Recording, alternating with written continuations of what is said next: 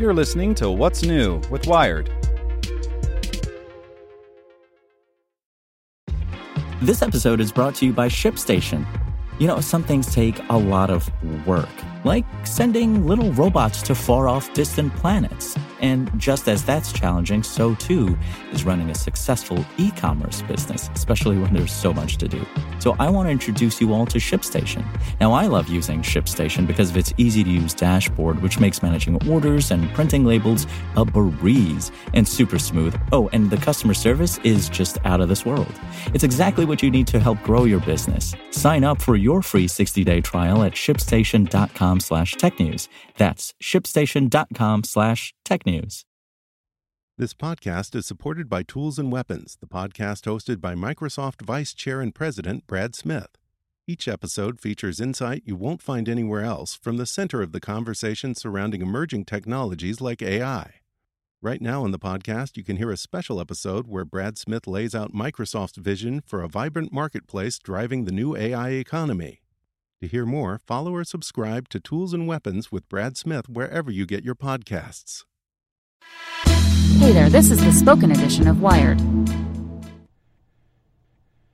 Palo Alto Networks has the broadest, most comprehensive cybersecurity for private cloud, public cloud, and SaaS environments because secure clouds are happy clouds. Protect yours today at go.paloaltonetworks.com/secure clouds. Stop everything. There's a red iPhone 7 now, by Brian Barrett. Some mornings, not many, but some, you wake up to a new iPhone. Surprise! This is one of those mornings, and while today's new iPhone acts just like the old one, it adds a certain special something. It's red. Yes, red. A bright, brilliant, gleaming red, a shade so bright it makes rose gold blush. The case is red, the buttons are red, and the fiddly little nano-SIM tray, it's red too. The Apple logo, well, not red, sorry, but it really pops against all the rest of the red. Inside, of course, the new iPhone 7 and iPhone 7 Plus have all the same internals as their space grey and so on counterparts. But that's okay. New gadgets don't have to be functionally different to make a difference. The new iPhone looks like a direct line between Commissioner Gordon and Batman. It looks like it's been doused in a red nail polish called You Look Ink-Readable. It looks like it was made from Iron Man's shoulder pads. It's red, you know? And like the rest of Apple's red, the brand, products, a portion of the proceeds go toward the Global Fund, a group committed to fighting AIDS around the world.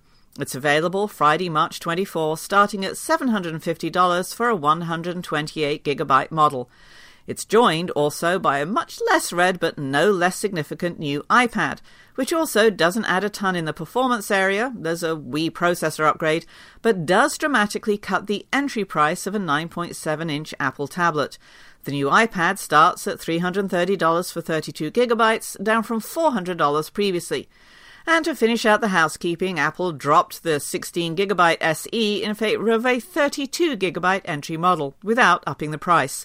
Oh, and the iPad mini? It now comes only in a 128GB version, which seems like a lot of GB for a tiny tablet. All of which seems nice enough, but let's stay on point.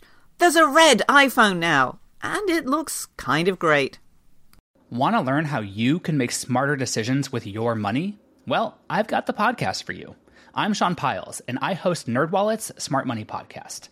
Our show features our team of nerds, personal finance experts in credit cards, banking, investing, and more. And they'll help you make the most of your money while cutting through the clutter and misinformation in today's world of personal finance. You'll get clarity on strategies to help you build your wealth, invest wisely, shop for financial products, and plan for major life events. Listen to NerdWallet's Smart Money Podcast wherever you get your podcasts.